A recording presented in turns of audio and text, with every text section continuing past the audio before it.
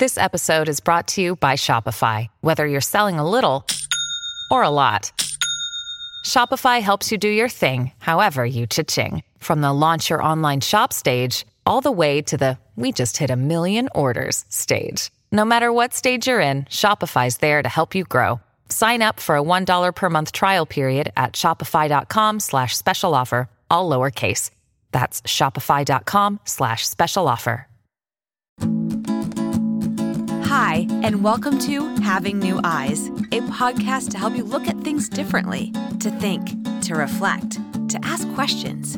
The real voyage of discovery consists not in seeking new landscapes, but in having new eyes. Marcel Proust. And now here's your hosts, Bob Hotard and Jim Jones. Everybody's talking about how the world's gonna end. Hello, everyone, and welcome to Having New Eyes, Episode 9. This morning I was thinking about, order and disorder, order versus disorder. How can I shake things up? A light bulb came on in my head, and I said, all right, I'm going to start this episode by broadcasting live from my phone on Periscope. So I got my phone camera set up and launched the app, and they had changed their privacy policies and login, and I could not log in. So I said, I guess they disrupted my flow, my creativity, and my order of things, or at least my plan anyway. A good example. So maybe one day we'll be live on video and audio and have guests, who knows, but baby steps. We're starting small. And so let's just get back to basics. I thought, order, first thing that comes to mind maybe is Law and Order, or the general kind of arrangement of things. And I realized, information architecture was something I've done most of my web design career. Interaction design has a lot to do with the order of things, hierarchy, how things are arranged on a web page. What really disrupts that?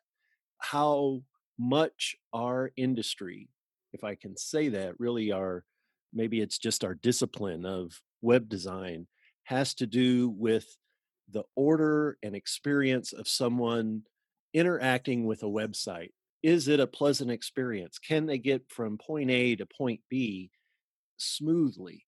What about the entire buying experience from when, hey, I think I'd like to buy a new phone, or maybe I'd like to check out that new program on TV. Let me go to this website and see what's for sale. Let me check what's the price on Amazon.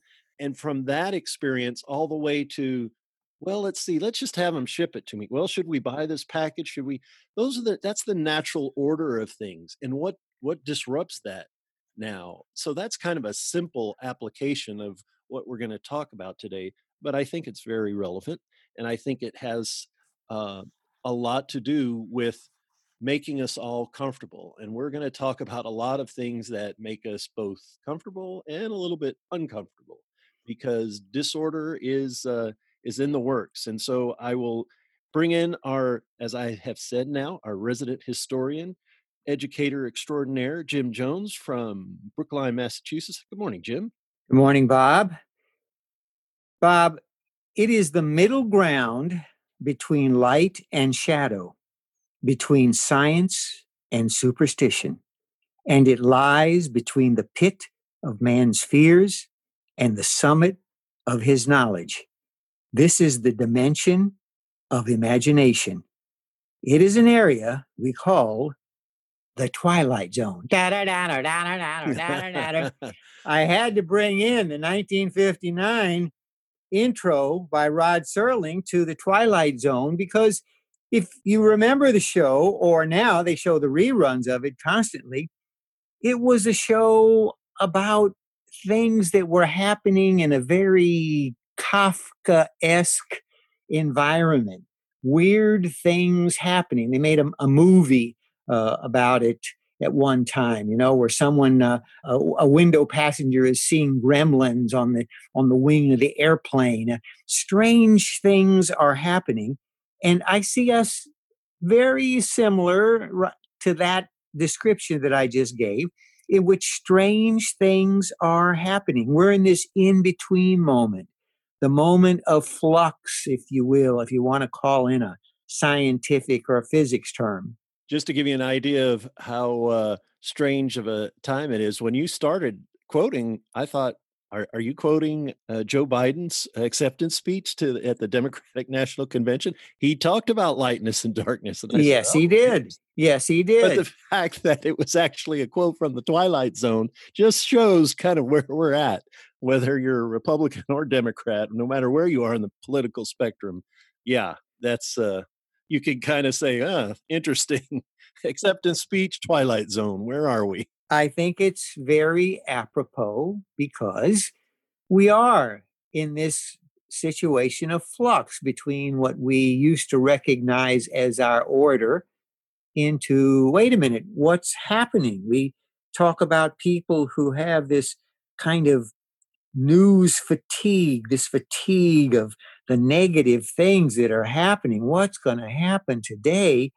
And I can't help but think of, certainly from cultural history, things like the Twilight Zone, or even I'm sitting in the back room of our condo here in Brookline, and I'm sitting in the midst of several thousand albums, vinyl albums, and I can't help but think of the Temptations' 1970 song Ball of Confusion.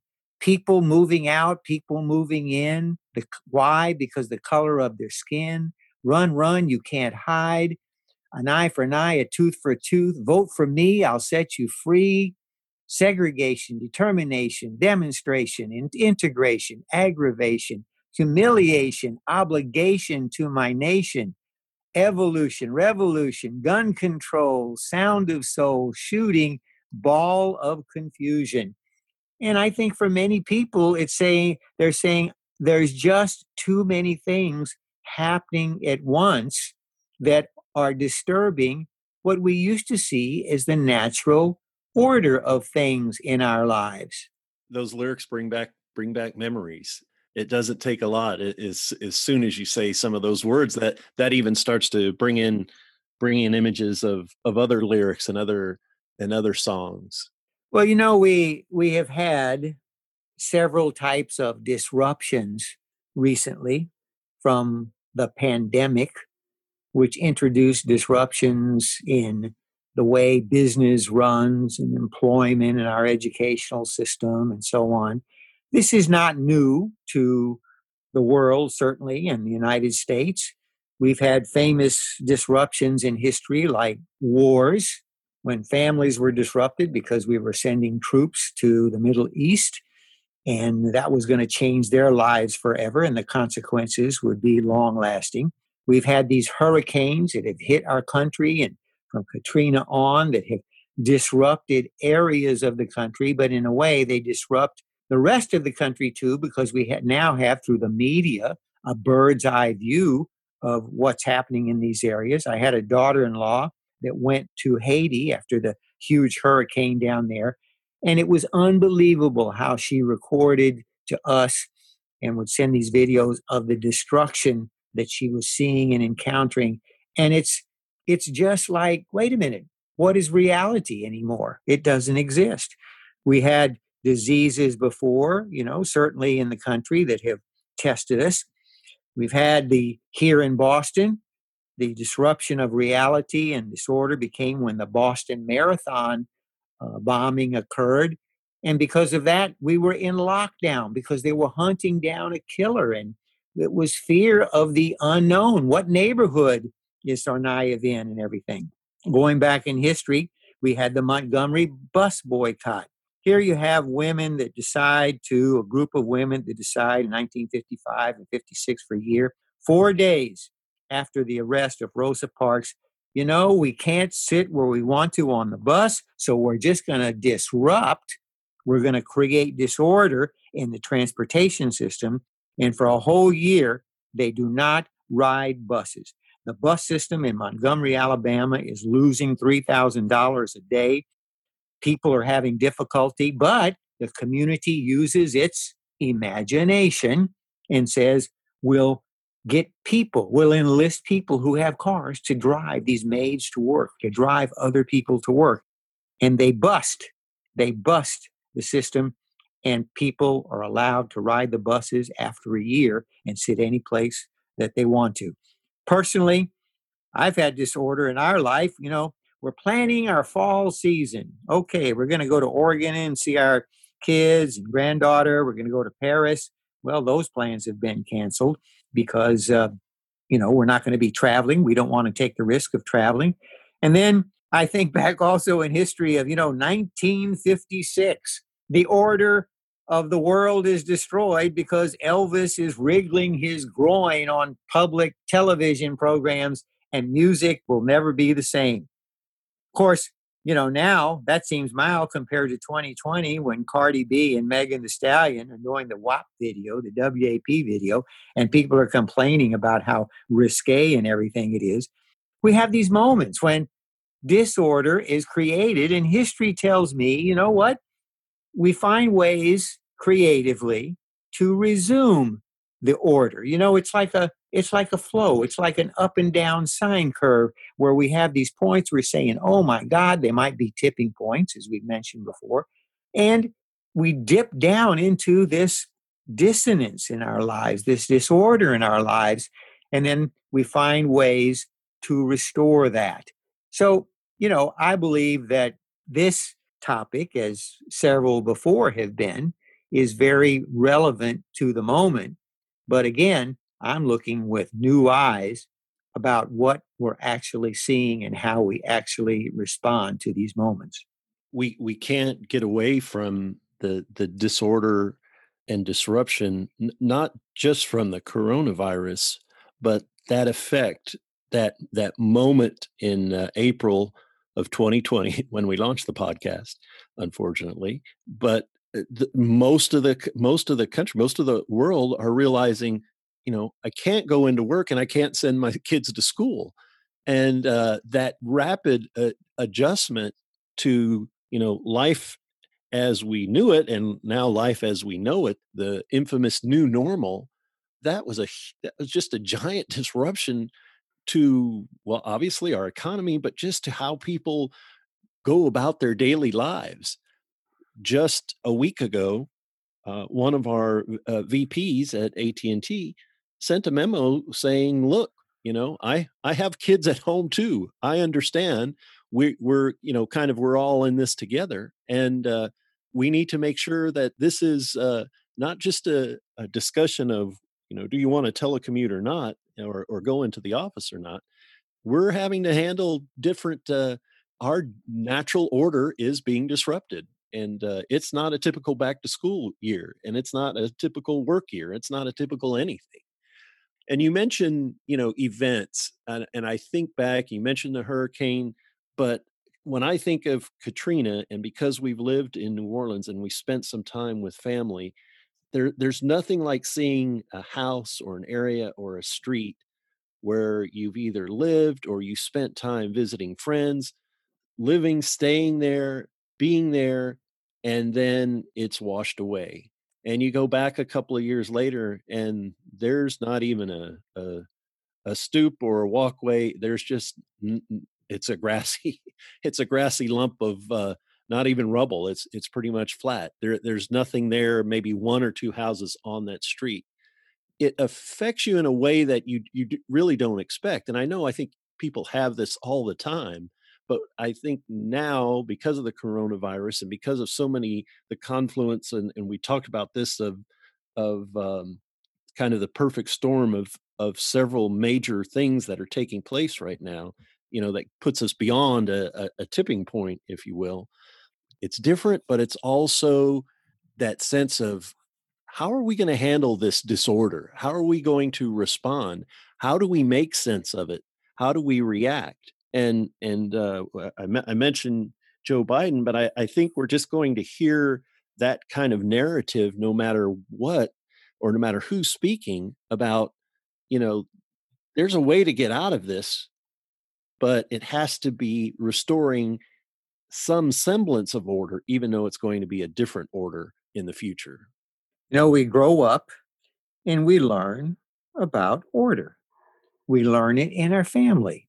We're going to usually rise at a certain time and have breakfast, which will consist of a certain small menu of things. We know that we might have our chores and dad will go off to work. And in my case, mom was going to stay at home and pack our lunches. And there was an order to our lives. We get to school, we get into another institution from family institution, and we go into the educational institution. And we learn order. We sit in our desk properly. We line up properly. We learn that there are hierarchies, and the teacher in our classroom is at the top, and we have our place.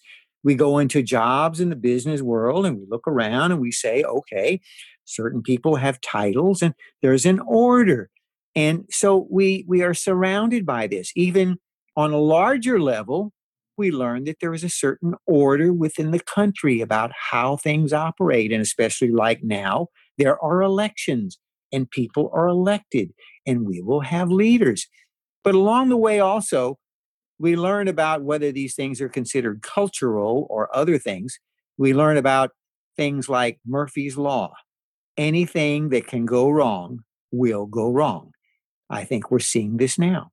We learn about, or at least that I did in school, and again, I'm no science great, but we learn about entropy, about how things break down, or if you will, I'm not trying to go, over intellectualizing here, but the second law of thermodynamics, which is a measure of what happens when disorder occurs within a system. Think of it sort of like you've got two libraries. One library, you walk in and you go in and all the sections are lined up by fiction and biography and science and history and everything is on the shelves. And you go into another library and it's got the same amount of matter. It's got the same amount of books, but there's one big giant pile of books strewn right in the middle of the entryway there. Disorder, breakdown of the system. And when that happens, we're thrust also along with it because this is our world. This is the reality that we once knew. And so we are like in that like in the Temptation song, we are in our ball of confusion as I see it. But again, thinking about these things, we as human beings have ways of doing that using our imagination. I didn't realize in physics there's actually a term, order and disorder, that designates the presence of absence of some symmetry of correlation in a many particle system. So whatever that means. I don't know what you just said. I don't know either, but that's why I broke it down into two libraries. Yeah, that's a good example. I can handle that. I believe that as I look around, using my eyeballs to check out what's on the landscape here, that what we humans do is we use our imagination, but we have one source that we go back to, and that's our rituals. I see people going back to the things that are orderly, celebrating birthdays every year, although now we have to use our imagination. And have you seen this new plastic cover that goes over birthday cakes? Now people are worried about if we blow out the candles, we're going to get some of the spittle on the cake. Ew, who wants to eat that piece of cake? So they have a plastic covering that goes over the top of the cake and the candles go on top. So you can blow out the candles and then remove the plastic and bingo, the cake is ready to eat. We're going to have our birthday parties. It's summer. We're going to go to the beach. We may not always be wearing masks, but you can count on it. There's going to be an exodus to the beach. Baseball is going to begin. Well, a version of baseball. Things are weird around here, and it's not normal, and there is disorder when the Red Sox are in the cellar. But at least we're saying we're trying to maintain these rituals. Heck, I even saw the other day they're starting to sell Halloween candy. So we're expecting that ritual to occur. We're launching, we're making the Mars launch into outer space. Magazine sales have increased. And the other thing is I see religious festivals being celebrated. Among my Jewish friends, I see about Yom Kippur and Rosh Hashanah is going to be celebrated. Going to the local Catholic church, you can see the announcement for local masses being celebrated. Music festivals and concerts, they're going on to maintain those rituals. They might be online, but we're trying, I see, to maintain these rituals, among others, that will help us feel a sense of this reality that we once knew. Because now, for a lot of us, we don't have a shared reality. You can tell this from politics. Some people are saying, yeah, the country is doing great. This administration is doing fine. We're fighting the pandemic. And other people are saying, what are you talking about? We've got 100 and some odd thousand deaths. The economy is broken. So again, I see this as kind of a way of looking at virtual reality versus what is real. And that's, I think, a big question that resides internally, not externally, about how we're going to deal with these things. I guess you can't go on very much longer without talking about the disorder with the U.S. Postal Service. Yes, the debate was kind of clear for a little while whether or not this was something subversive or not, and whether or not it had to do with the elections.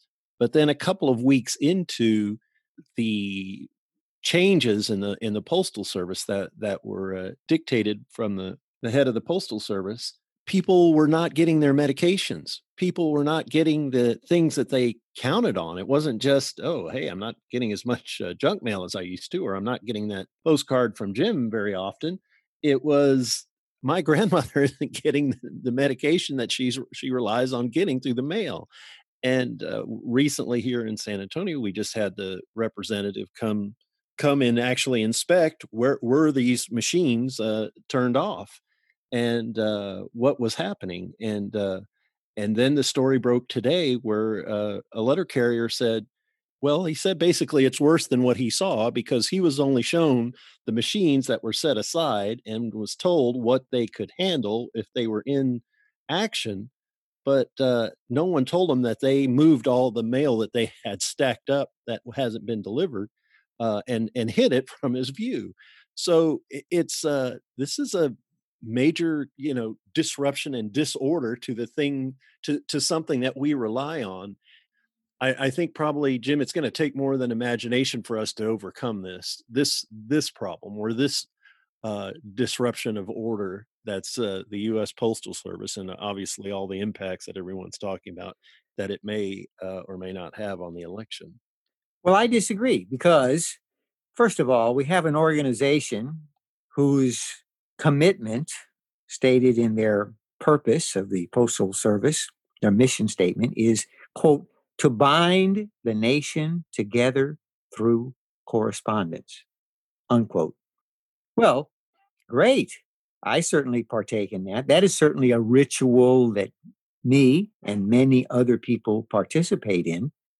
But I think what happens is, and I will go back to this idea of imagination, rather than thinking about external ways that change is created, I believe that internally we as human beings have a capacity to respond to some extremely violent, extremely aggressive, extremely beyond our normal reality activities or events, and to change them. When Roosevelt takes over in 1933, yes, he's making some external changes in the country, but he's also asking for people to be resilient. That's something from within. I'm thinking of JFK in 1960, where in his inaugural address, he says, ask not what your country can do for you, but what you can do for your country. And I believe part of that is our activities, yes, but the imagination that we have as human beings to respond to emergencies. And that includes a bunch of different ways. Look, I have a granddaughter who, because of the pandemic, the parents, our daughters, their parents, decided not to send her.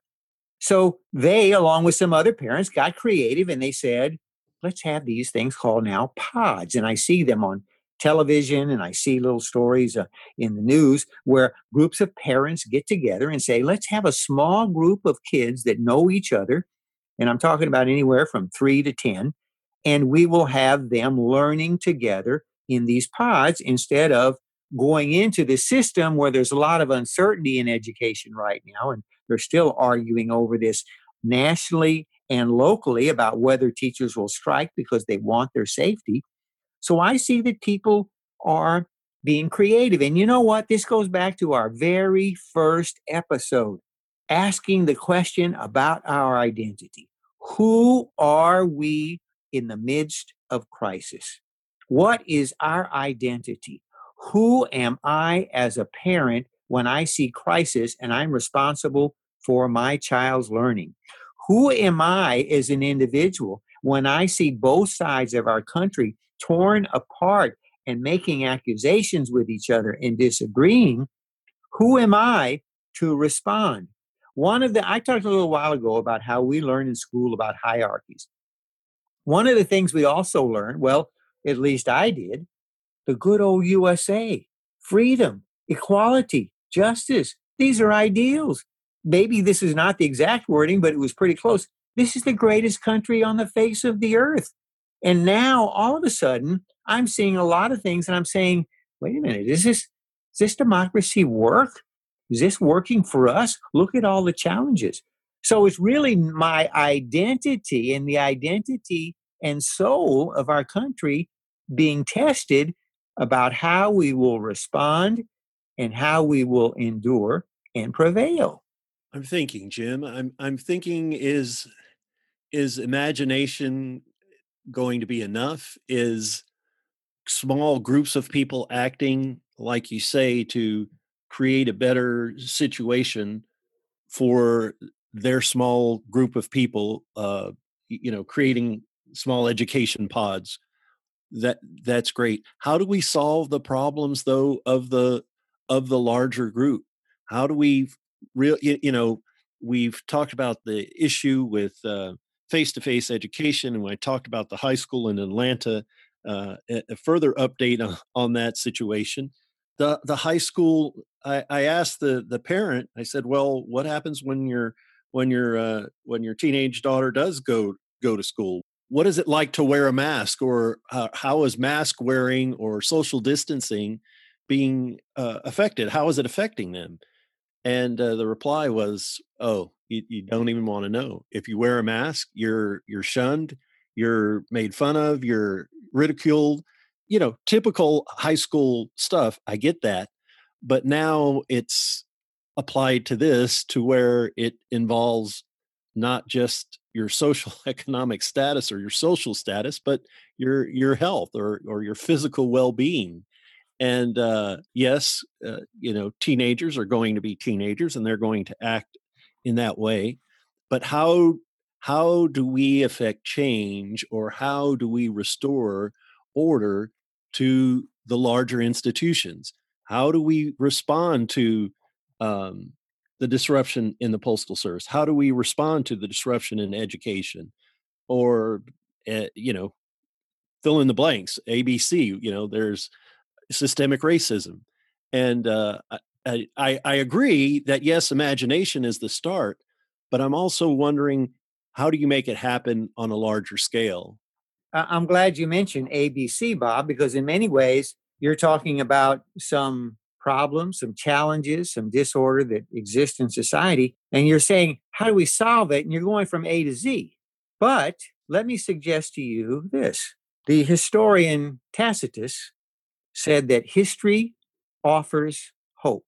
He reminds us, and he says that one of the purposes of history is to rescue virtuous actions from oblivion.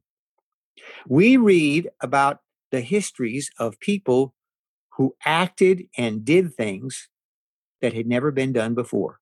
It's sort of like before the Twin Towers or any great edifice was built, within the mind of a human being, they had a vision.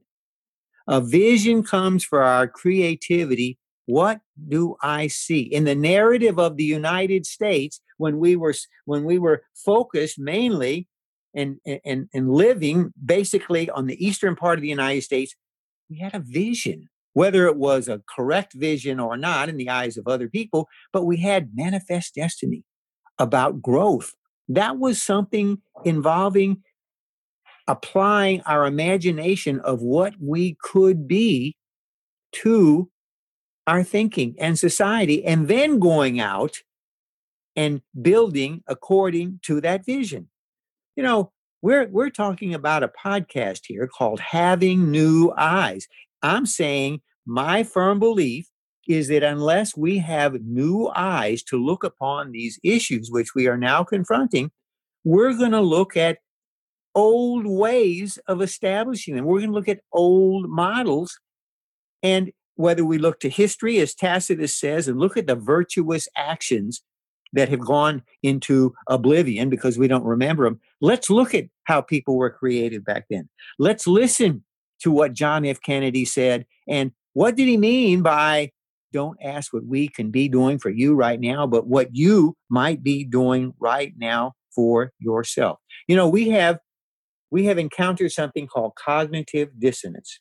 A recent article in The Atlantic went into great depth about this, but this is something you learn in education. It's when you have an idea, America, greatest country in the world, yes, freedom, liberty, justice, everything, okay, fine. And then all of a sudden, bad things start to happen, or things that you see that challenge that, and all of a sudden your mind is, whoop, these things don't fit. These are contrasting, conflicting ideas.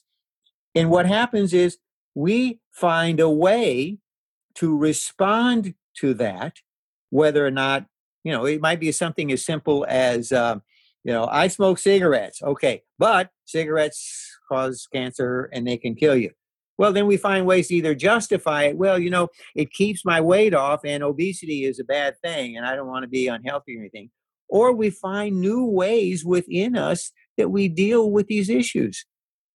I know that sometimes these can sound like hypotheticals, but from sports to education to business to unemployment to healthcare to even law enforcement, from parents and home life to Black Lives Matter protesters, I see evidence of how people are responding in ways that are new or different that weren't there before because they were having visions of what it meant to go back to a country that defines us as resilient and purposeful and one of the greatest countries on earth.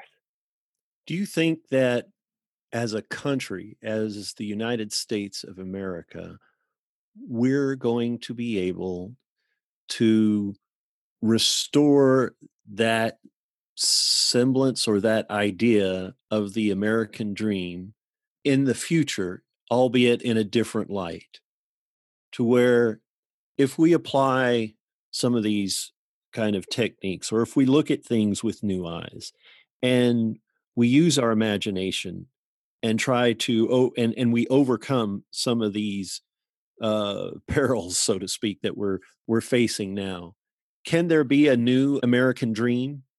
Could we restore that concept? Because I guess I'm assuming, and I'm assuming that most agree that not so much the American dream is broken, but it just isn't what it was. And I'm not so sure that everyone's looking over here at the United States or up here, down here, however, and thinking, yeah, that's where I want to be right now. Or if I could just get to that country, I could have a chance. I'm sure there's probably some of that because there's still a level of order here that's better than some or others. But I wonder, is there a way that we get to a new American dream that is even more sought after than it was before? Well, things change, Bob. Things change. I remember, just using one example, is when we were not a country that used technology in the ways that we use it now. In fact, I confess, I can be pretty much a Luddite. Growing up, of being in the classroom as a teacher, and the way I experienced learning was a live teacher talking to you. Here's the pencil, here's the paper. We write it, we type it on a piece of paper, we turn it in. And that was what I was accustomed to. It was my old reality. Technology comes in, and I can remember when my first students were bringing a laptop into the classroom, and it was like, wait a minute, this is disorder. This is not right. How can that be done? And we'd had a discussion with the parents, and the child had some learning challenges, and so that was being done. Now I'm reading about how technology allows for American surgeons to use technology and be performing surgery in Japan through another person. I'm reading about how a recent experience I had where I had a quote unquote virtual doctor visit where I could take photos of myself and upload them, which was a term I was saying, okay, upload. What does that mean? And send them to my doctor, and without having to get in a car manually, drive the car, get over to the doctor's office, park the car, go up the stairs, wait in a waiting room. I'm just saying that, there are always changes being created. And when these changes are being created, people they're using their imagination to find ways to overcome some of the things that confront us. The challenge is not that we're going to solve these, and maybe not even in my lifetime, but I do think that we could go from A to B. I think we could go from B to C. I believe that for many of us, we get up and we see what's happening right now. It's like the difference between Denny's and Chipotle. You go into Denny's and you say, I want to just have a meal. And the waitress comes over, she smiles at you, and she drops this book on your table. And there's pages and pages and pages of turning of what to look Lots of at. pictures. Beautiful laminated things of the photos. And this is the special today. And here's the Thursday. And here's the senior special. And here's for breakfast. Here's for lunch. Here's for brunch and everything like that. And then you go into Chipotle. Chipotle basically has 5 things on their menu. You can embellish it with all kinds of chilies and peppers and different types of sauces and everything. But for many of us, our eyes right now are focusing on all of the issues. My gosh, losing my job, and now the kids are going to be at home, and how are they going to get educated? It's a wave of so many things that normally they were operating in an order. There was a flow, and we didn't have to pay so much attention to it. Our son or daughter just came and said, I need $20 for the field trip, and we just gave it to them, and that was it. Now there are no more field trips. What am I going to do? They're going to be staying at home. I just think that we need to think about. I need to think about having the eyes to look about the things that were within my realm, and that's usually local. I'm going to think about who I'm going to vote on to be elected senator from my district or representative from my district before I think about that big race that's happening in California. I'm going to try and deal with the things that are close to me, and the thing that motivates me is that I am contributing something in my one little piece here, in my section, my region, to benefiting our country. Can it affect the whole country? Well, I do believe that there are like-minded people that are going to go to the polls and vote, or they're going to mail, or they're going to change the way they usually do things, and they're going to go and drop off their ballot right at the town hall, as I did in the last election. I believe that people, if nothing else, maybe it might be the fear of the unknown that might make them do that. It may be pie in the sky to a lot of people. I can accept that. But I do think that as schools begin, which is going to be a big test for us because it's so imminent, that we're going to see how not just creative, but how responsive people are going to work together because there's a greater good here, and that's education of their children. It reminds me of the Steve Jobs quote about simplicity. Simple can be harder than complex. You have to work harder to get your thinking clean to make it simple, but it's worth it in the end because once you get there, you can move mountains. And I think that's the essence of kind of what we're talking about here. Yes, there, like you said, there are. It's not just one or two or three things. It's everything. But you have to kind of step back and say, what can I do in this moment at this time to take something complex and really look at it and break it down and use my creativity and imagination to do something about it, to change it, or to affect change, or to at least change myself or change my thinking, or at least maybe change the way I look at it. I think that for a lot of people, this could sound very abstract. They are just dealing with too many negatives in their lives right now because of their unemployment, because of their children being home, because they just need to find the next meal. Sometimes I think, and I don't mean to belittle that or to say or minimize that, but it's sort of like what I mentioned before about the Red Sox are in the cellar. You can look at the rest of the season, you can say, they won one last night, you know? And I think for many of us that that's what we need to be thinking about because the risk is too great. You know, we have these things called PADs, Presidential Emergency Action Documents. These are special powers, going back to our theme of power when we were doing that episode. These are powers that the president can have in certain emergencies, like creating something that really scares me, martial law, detaining people, search and seizure, because they see these certain emergencies that are occurring. And I can't help but think, you know, history teaches us lessons. And one of the things it teaches us, as I've mentioned before, and it's still relevant, like I said, history doesn't always repeat, but it rhymes. And in 1933 in Germany, when Hitler becomes chancellor and he passes a law is passed called the Enabling Act, and it's technically named the Law to Remedy the Distress of People in the Reich. Hey, count me in. I want my distress remedied. But it was a law that gave so much power that it allowed him eventually to become a dictator.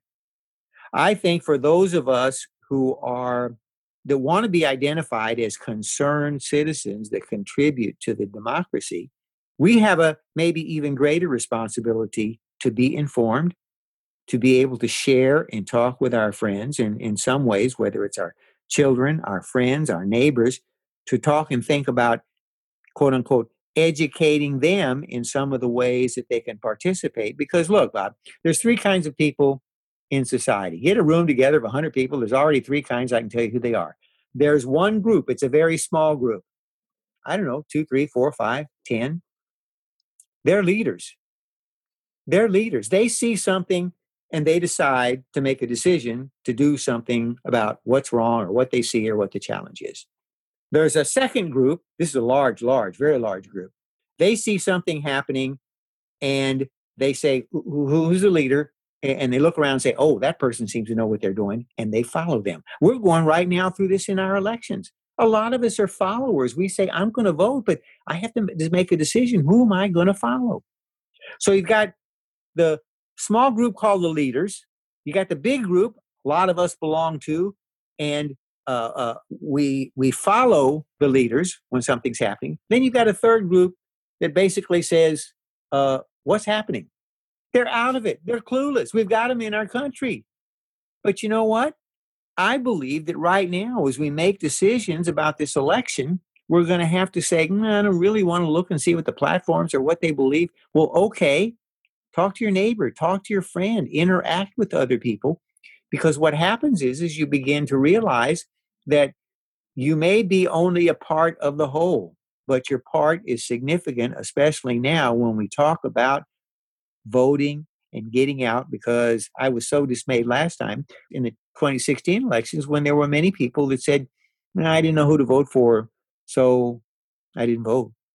Again, I believe that there's a lot of things occurring that those of us who follow with some information can make an informed choice about how we're going to vote and who we're going to entrust with these powers that will lead us beyond some of these challenges. Maybe we'll just go from step B to step C. I don't know, but that's in the right direction. Are some going to look at the choice of voting and following and taking that step and saying, no, that's not the right way, or not right way, but that's not the way that I choose.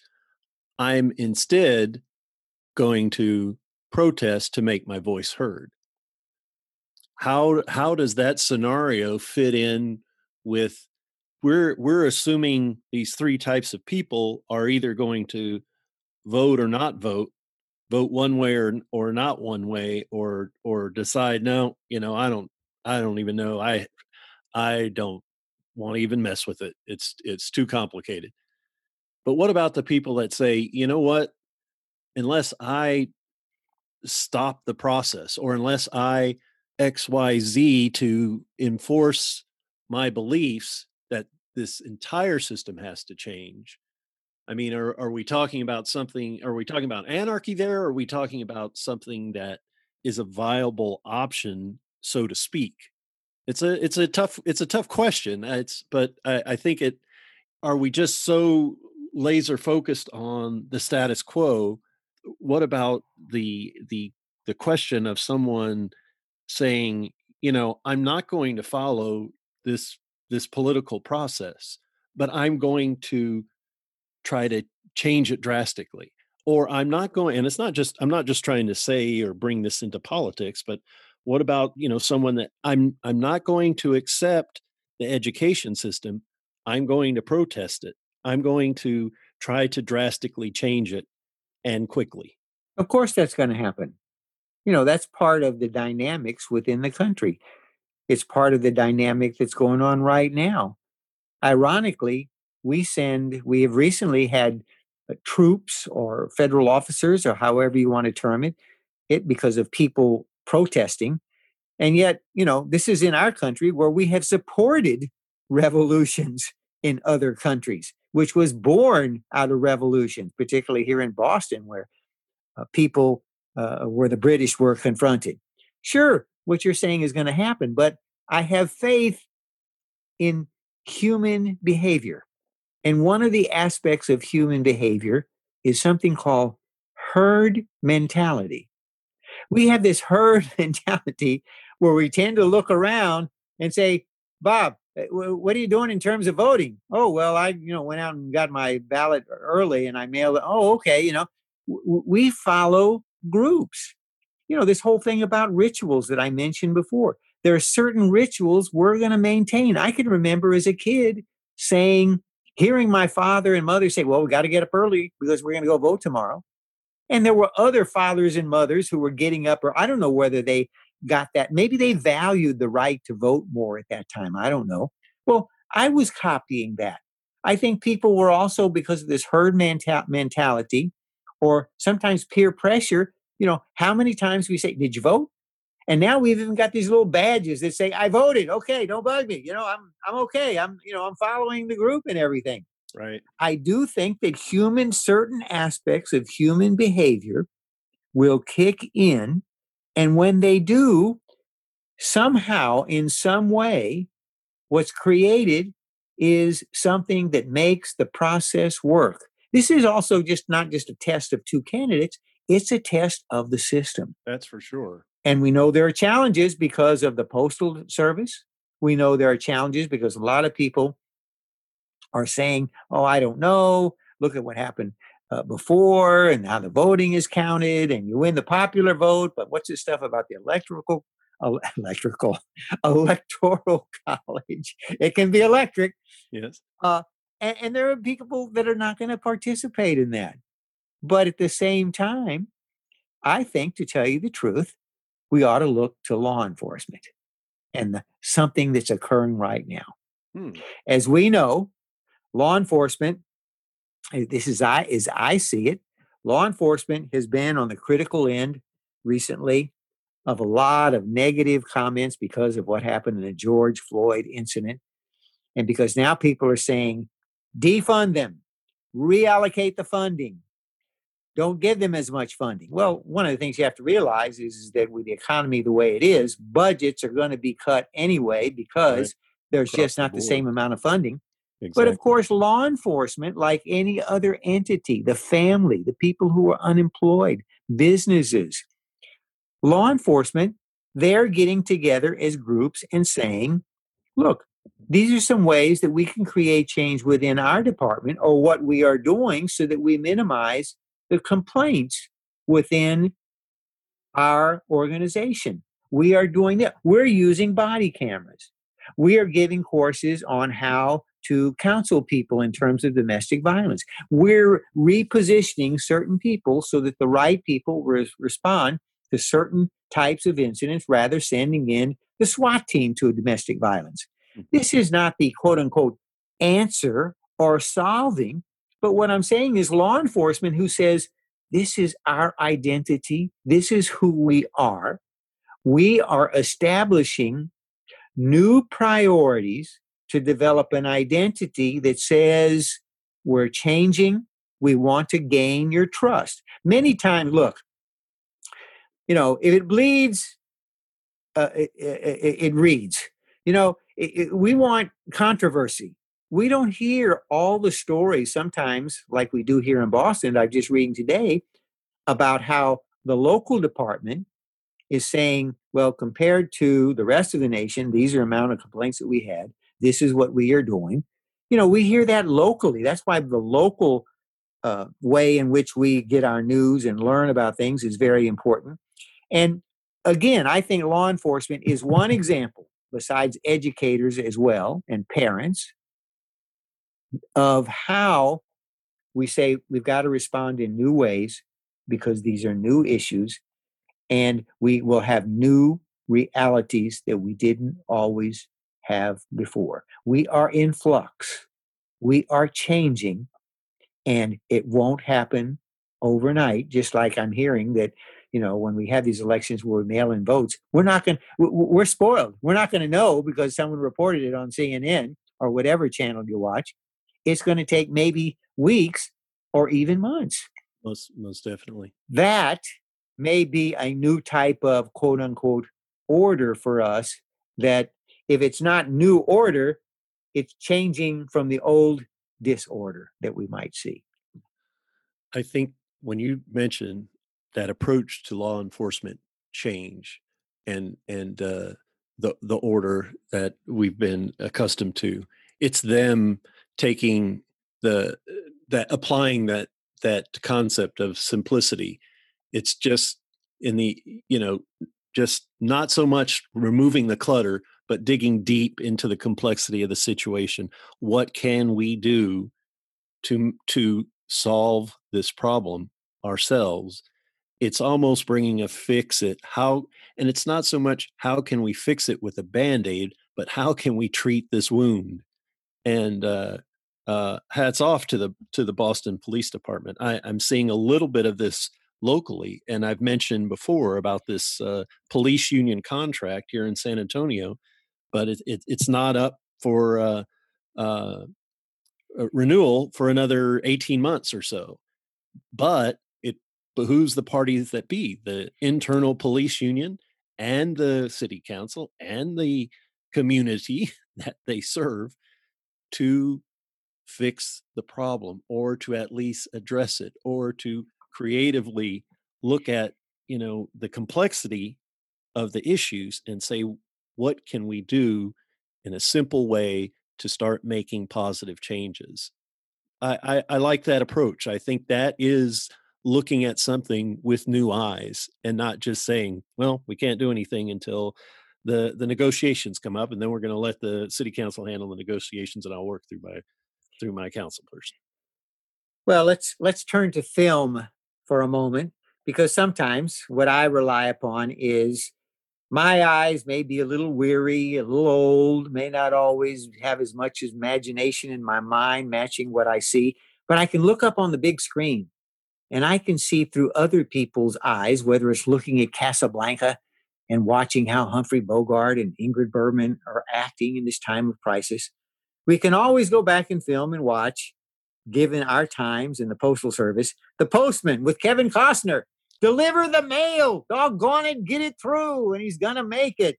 Or, my favorite, in 1950, a film entitled The Bicycle Thief by Victoria De Sica. In 1950, post-war Italy, there's poverty, there's internal decay and corruption and ruin.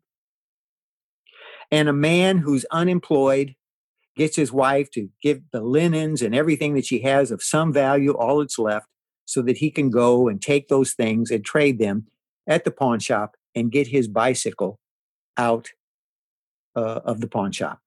And now he can make deliveries. He is making his deliveries and his bicycle is stolen. His bicycle is stolen, and he's walking as Antonio is walking around with his young son, Bruno, in this powerful black and white film. He's walking around trying to find this thief. But in the process of doing that, he sees a bicycle unattended. And at that moment in the audience, we're thinking ahead. We're thinking about the decision he's going to make. Is he going to maintain some moral integrity in the midst of his poverty and the country in ruins and everything? Is that going to be how he identifies himself, or is it going to be something different? I'm not going to go ahead and tell the rest of the story, but I will say this. I think we're at this point where we have to make some decisions about education and employment and how we get the country going and voting and so on. And it's going to, again, going back, it's about our moral integrity as an American.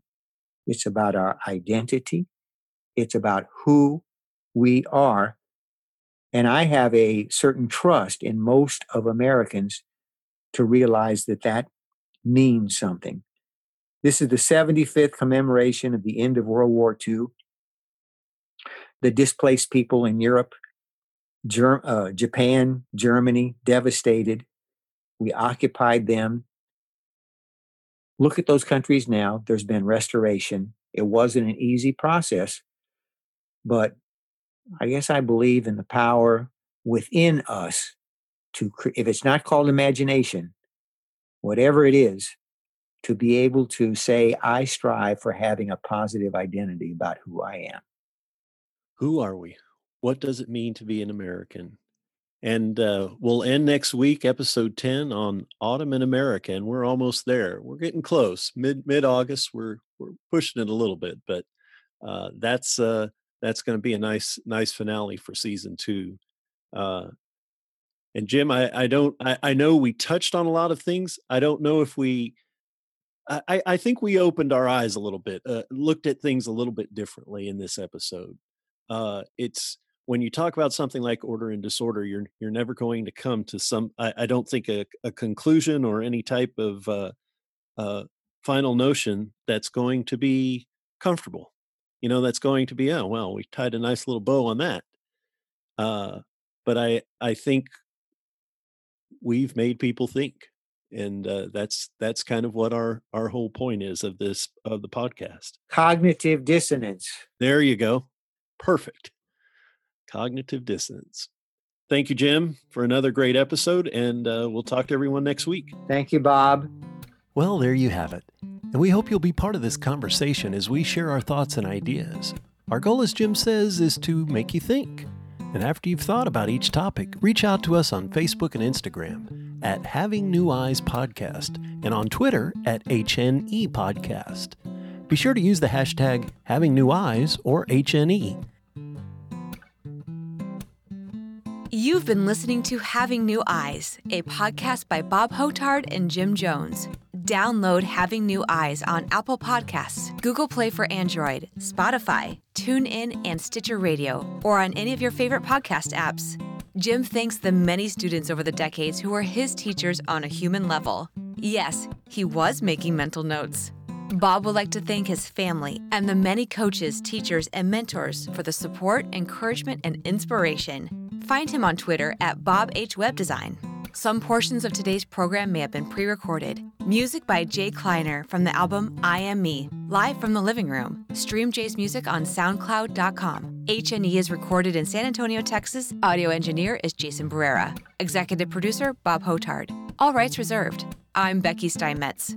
Remember, the real voyage of discovery consists not in seeking new landscapes, but in having new eyes. This podcast is a part of the C-Suite Radio Network. For more top business podcasts, visit c-suiteradio.com.